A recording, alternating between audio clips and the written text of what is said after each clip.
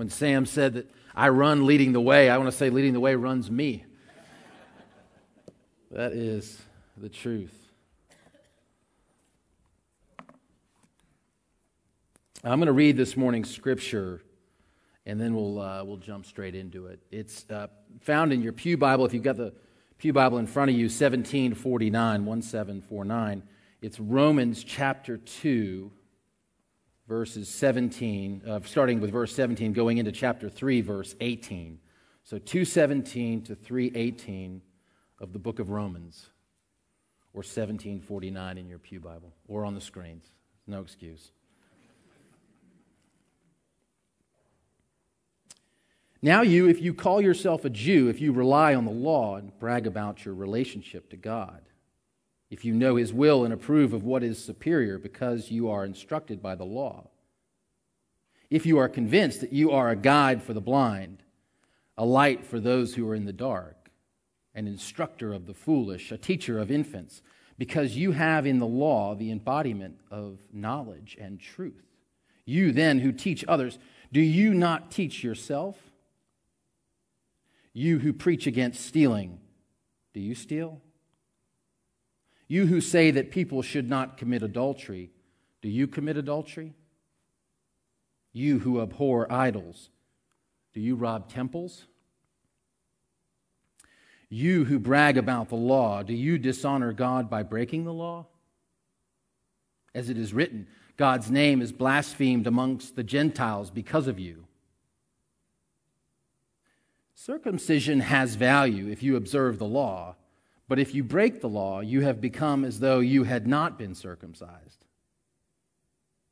If those who are not circumcised keep the law's requirements, will they not be regarded as though they were circumcised?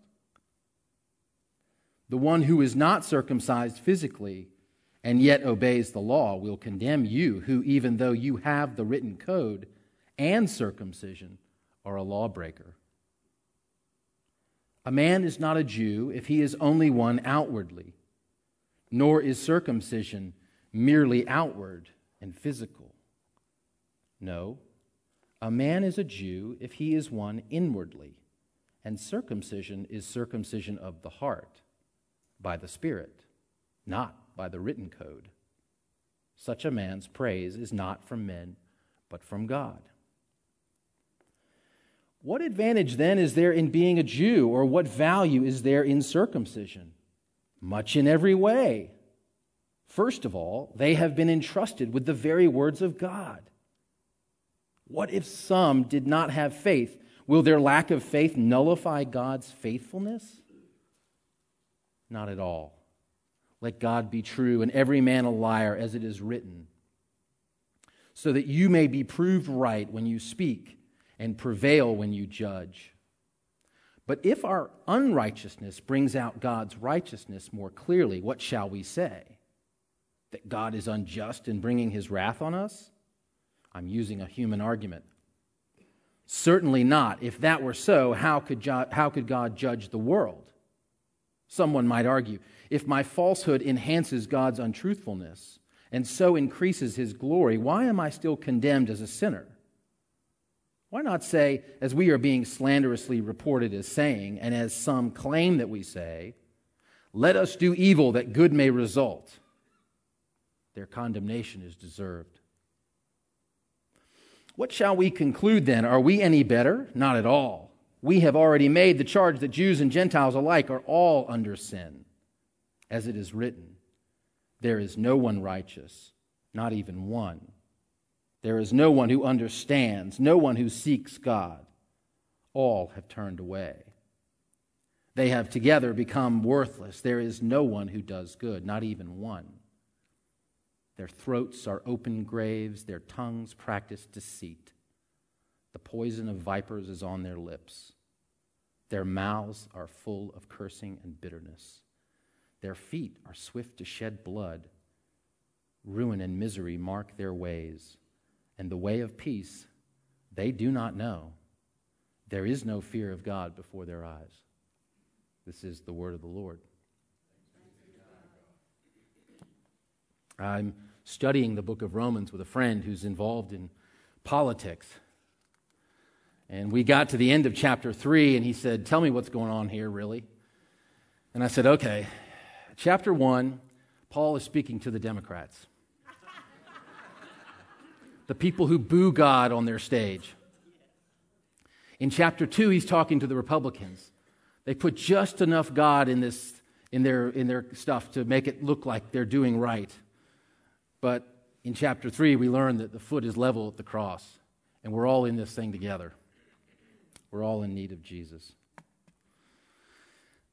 So there's your first 3 chapter summary. We can all go home. A few weeks ago, I went down to see a friend who runs a law enforcement facility south of the city. It's actually the largest in the state of Georgia. It's where every police force, every GBI unit, every SWAT team, everybody, fire departments, everybody trains in this facility. There happens to be a prison on this campus as well, a juvenile detention center. It's where the worst of the juveniles go, and then when they become 18, they go into a formal prison later. My friend, my police officer friend, he went to visit some of the inmates recently, and he saw this young man with tattoos all over his face, and he said, "This was the kind of guy you would not want on your side of the road in the middle of the night, in the dark." And my friend couldn't take his eye of suspicion off this tattooed man. The warden leaned over to him and he said, "You know, that kid has really turned his life around. That young man has really cleaned up his act. And he went out and he got his high school diploma, and he's really a good kid." My friend could not believe it. He said, "I felt that maybe I had judged this kid too quickly. Maybe I looked at his outward appearance and made a quick judgment." So he walked up to the young man, he stuck his hand out, and he said, "I want to congratulate you on getting your high school diploma." And he said the kid snapped back and said, "Why do you care?" But it wasn't in a way that was like, rude or combative. It was in an inquisitive way. Like, why would someone with no vested interest in me, a murderer, congratulate me for something like this accomplishment, this GED? And my friend did his spiel where he says, "My hope is that nobody is in prison and nobody weighs down the state or, is a burden on my fellow officers, a burden on the government." The young man began to tell my police officer friend that he had seen his first murder at the age of 8 years old.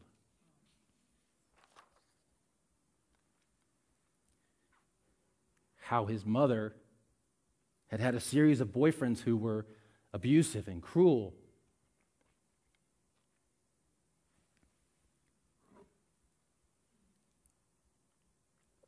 And the deeper that this inmate went with his life story, the more that my friend Chris said, "I judged this kid too quickly." You see, that's our default as humans. Our default is to look at the outward, right? The physical, and we make a judgment. But that's not God's default. God is more interested in our hearts. Perhaps you're hearing this and you're saying, "I don't know, Josh, that's, a guy with tattoos all over his face. He's a murderer. He'd be right to be suspicious of him." And I'm not saying you throw out wisdom. I don't want you walking through downtown Atlanta with your wallet in your hand. What I'm saying is that when we go deeper and below the surface with people, we may realize our first impression was incorrect. And God is not interested in our outward displays of religiosity, but rather an inward renewal of the heart. Just this week, I read an article about a fit, well-groomed, well-compensated, well-educated deacon of his church hiring a hitman to kill his wife. And when he couldn't get the hitman to do the job, he did it himself. You see, God sees what's in a man's heart. 1 Samuel 16:7 says, "The Lord does not look at the things people look at. People look at the outward appearances, but the Lord looks at the heart." Looks can be deceiving. The Lord sees past the tattoos and the deacon badge. Some here in this room know exactly what I'm talking about. Maybe a business deal. Maybe a marriage. What you thought was adding up visually to be all that turned out beneath the surface to be something very different. And this morning's text screams out, don't get fooled by outward display of religiosity.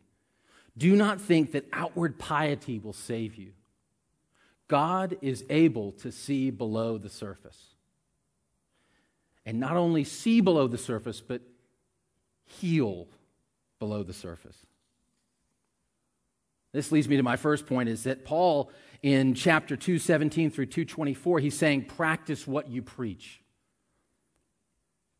Practice what you preach. Perhaps you've heard this phrase, do as I say, not as I do. I caught myself saying this to one of my kids the other day. I couldn't believe I'd said it. When our own actions stand in contrast to what we're espousing, it's called hypocrisy. And the Apostle Paul here in these verses is addressing this hypocrisy. He says, beginning in verse 21, you then who teach others, do you not teach yourself? You who preach against stealing, do you steal? You who say that people should not commit adultery, do you commit adultery? You who abhor idols, do you rob temples? You who brag about the law, do you dishonor God by breaking the law? As it is written, God's name is blasphemed among the Gentiles because of you. You know, when I read this, I kind of wondered, was theft and adultery really rampant amongst rabbis? I mean, were they leaving the temple, taking off their robe, and then going to their night job as cat burglars?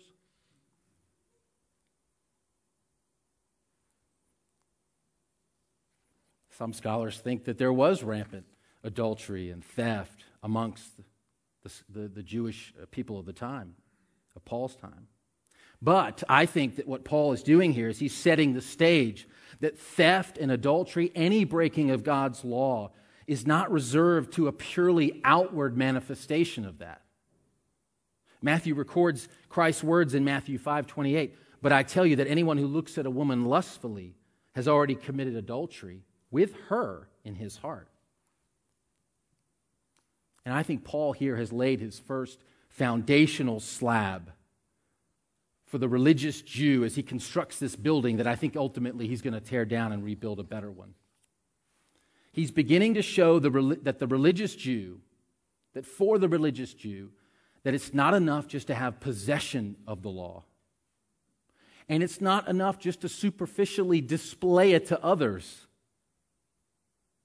You have to practice what you preach. And further to that, even further, it's not just an outward practice, but there's the inward change or the inward practice that must take place first. It must happen from the center to the circumference. But how? How do we fix our outward problems these days? We start doing pious things. We post pictures of scripture readings on Twitter. We put our quiet time material on social media. We post pictures of our short-term missions trips to show how religious and how generous we are. The lesson of Ole Miss's former football coach, Hugh Freeze, stands as a warning to us all. You can post scripture on Twitter and talk a big religious game, but if you're calling an escort service on the same smartphone you're posting, there is a much, much, much deeper heart problem.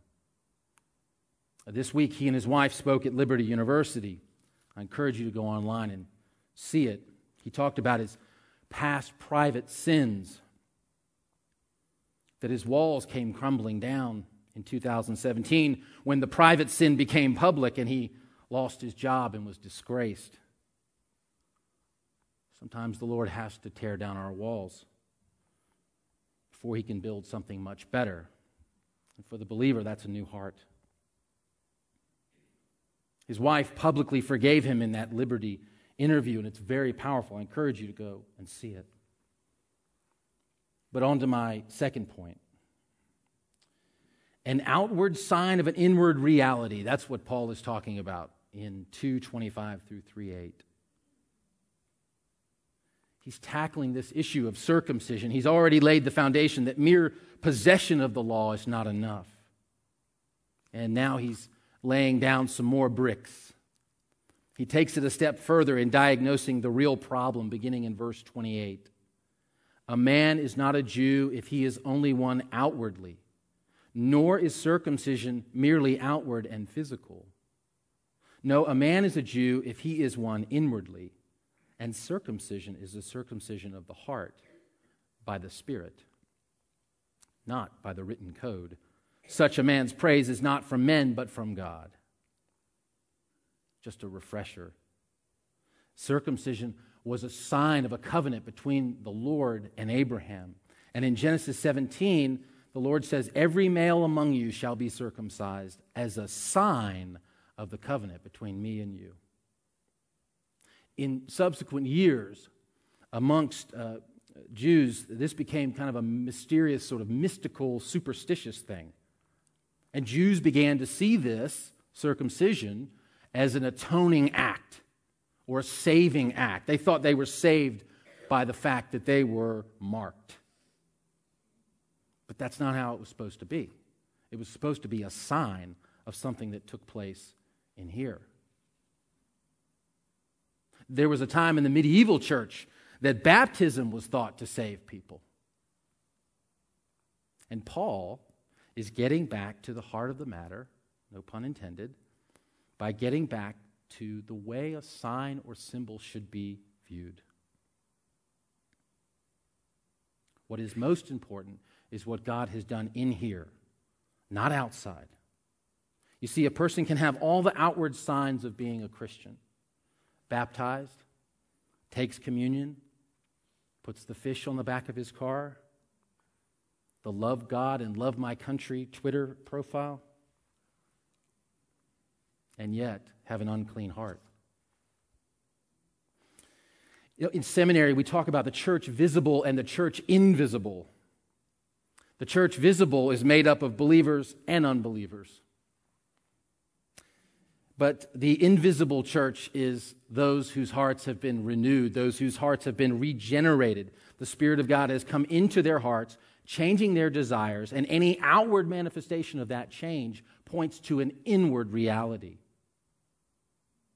Whenever I do a baptism or I participate in a baptism, I almost always say this phrase: what you are doing is an outward sign of an inward reality. The act alone will not save you. This water is not holy. Christ saves you. And this act is a public display of that work that occurred in your heart. Over the last few years, the Lord has graciously given me an opportunity to befriend a gentleman who's in the fashion industry. Originally from France, Hugo Jacquemet built a brand as the Parisian gentleman. Before Christ, he had served as a leader of Scientology Europe. He had pursued hedonism. He had partied with the best of them. But there was always something missing. He ultimately accepted Christ when he realized that he was in need of the Lord's forgiveness. When he asked me to baptize him this summer, I jumped at the chance. Let me show you a clip. I want to show you a clip of this baptism.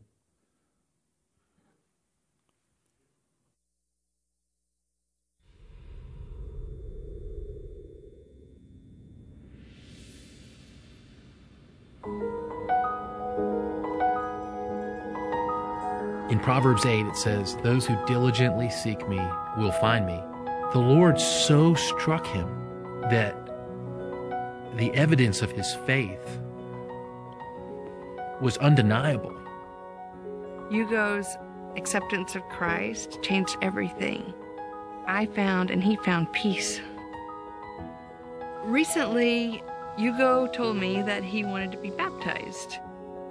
It's an outward symbol of an inward reality. The inward reality is that you accepted Jesus Christ into your heart. Hugo, do you believe that Jesus Christ died for your sins and atoned for your sins? Yes, I do believe. Is Jesus Christ your Lord and Savior? Yeah, He is my Lord and Savior. Hugo, by that profession of faith and in front of these witnesses, I baptize you in the name of the Father and of the Son and of the Holy Spirit. Amen. It was like the death of the old Hugo and the renaissance and the new birth of the new Hugo, emptying myself of myself to make some room for the Holy Spirit and for Christ to work through me. It was just like oxygen, and I know it was the Spirit of God.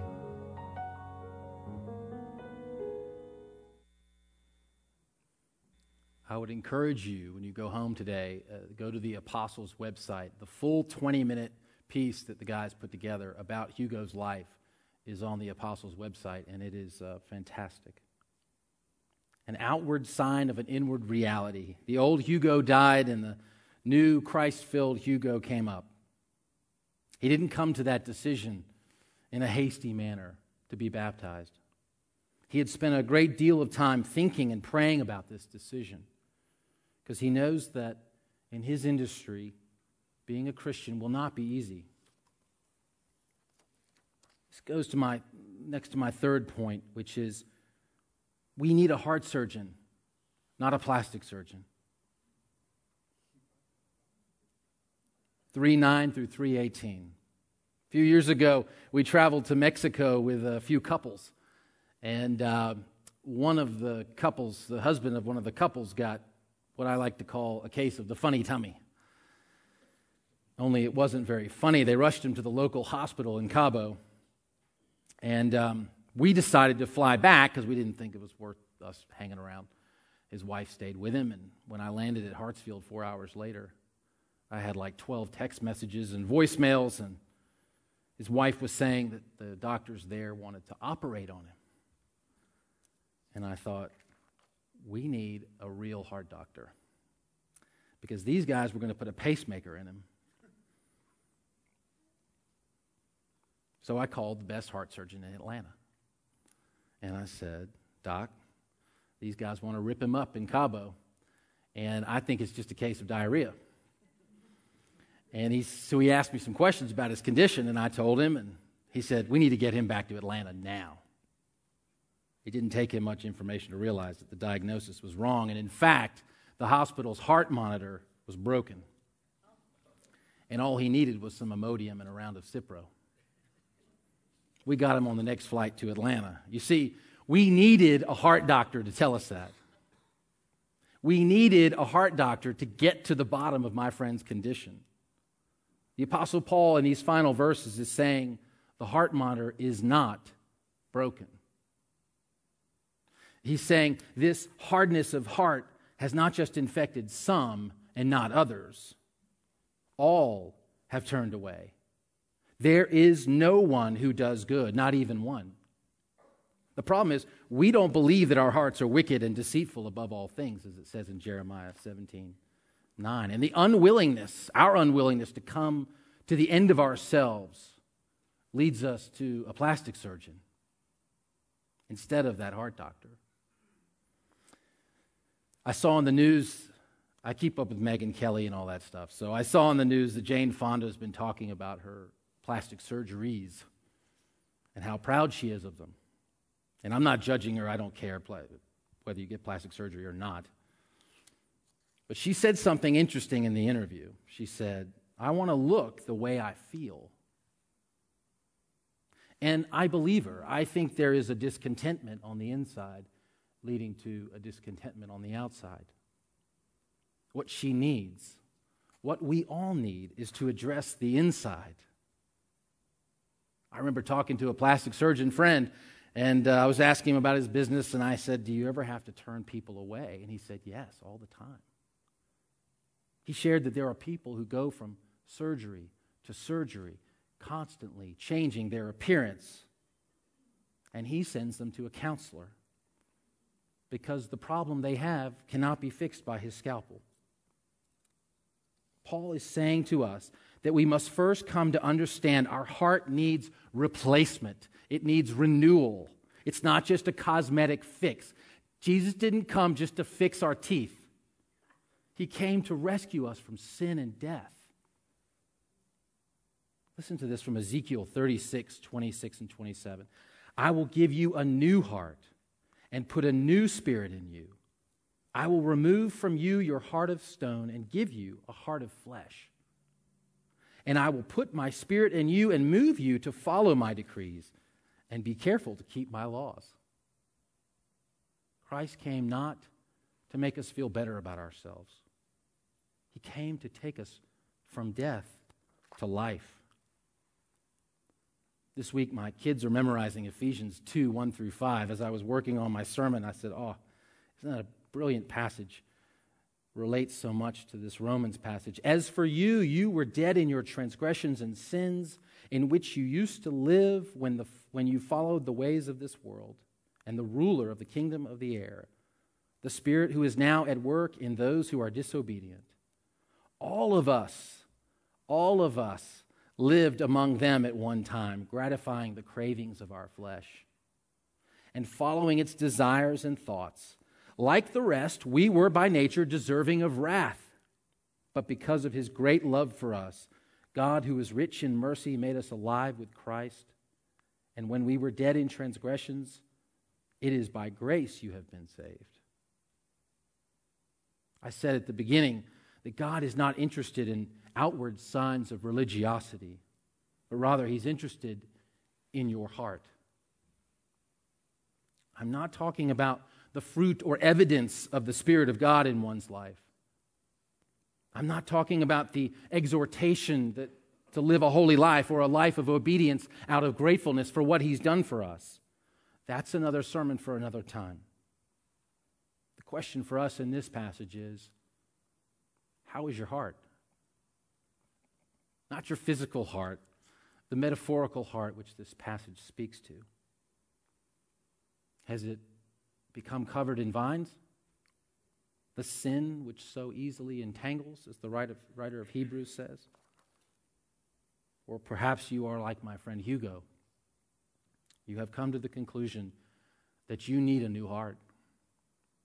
You're tired of masking that heart with religious activity, a shiny social media profile. Tired of the plastic surgeon's attempts at making you feel better. In the book of James, chapter 4, there are these wonderful words. Draw near to God, and he will come near to you. Wash your hands, you sinners, and purify your hearts, you double-minded. Grieve, mourn, and wail.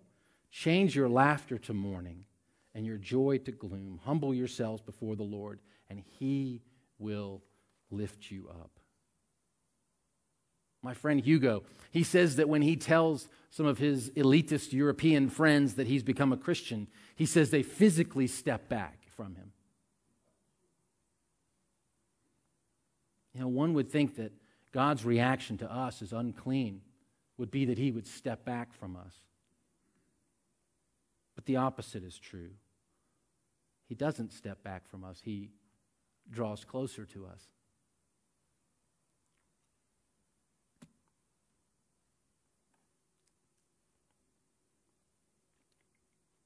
That's an amazing reality. It doesn't say you have to clean yourself and then he draws close to you. It says, draw near to him and he will draw near to you. And then the cleansing happens. We think we have to come to him clean. And we don't. Cleaning is his job.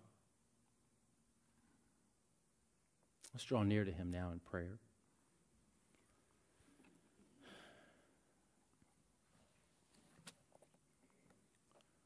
Lord, thank you for this reality.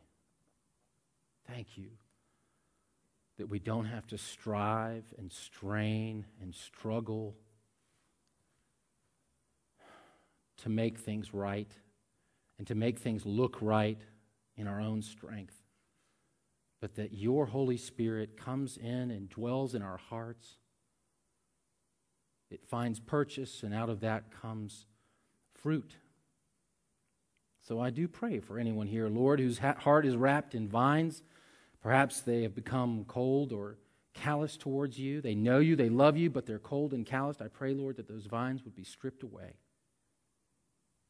Lord, for those that are like my friend Hugo, they know they have a heart of stone. They're looking to you for that heart of flesh. And so, Lord, we cry out to you this morning, and we ask that you would indeed do that you would pour your Spirit out.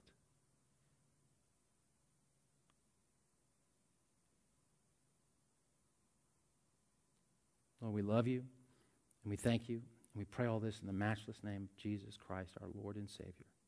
Amen.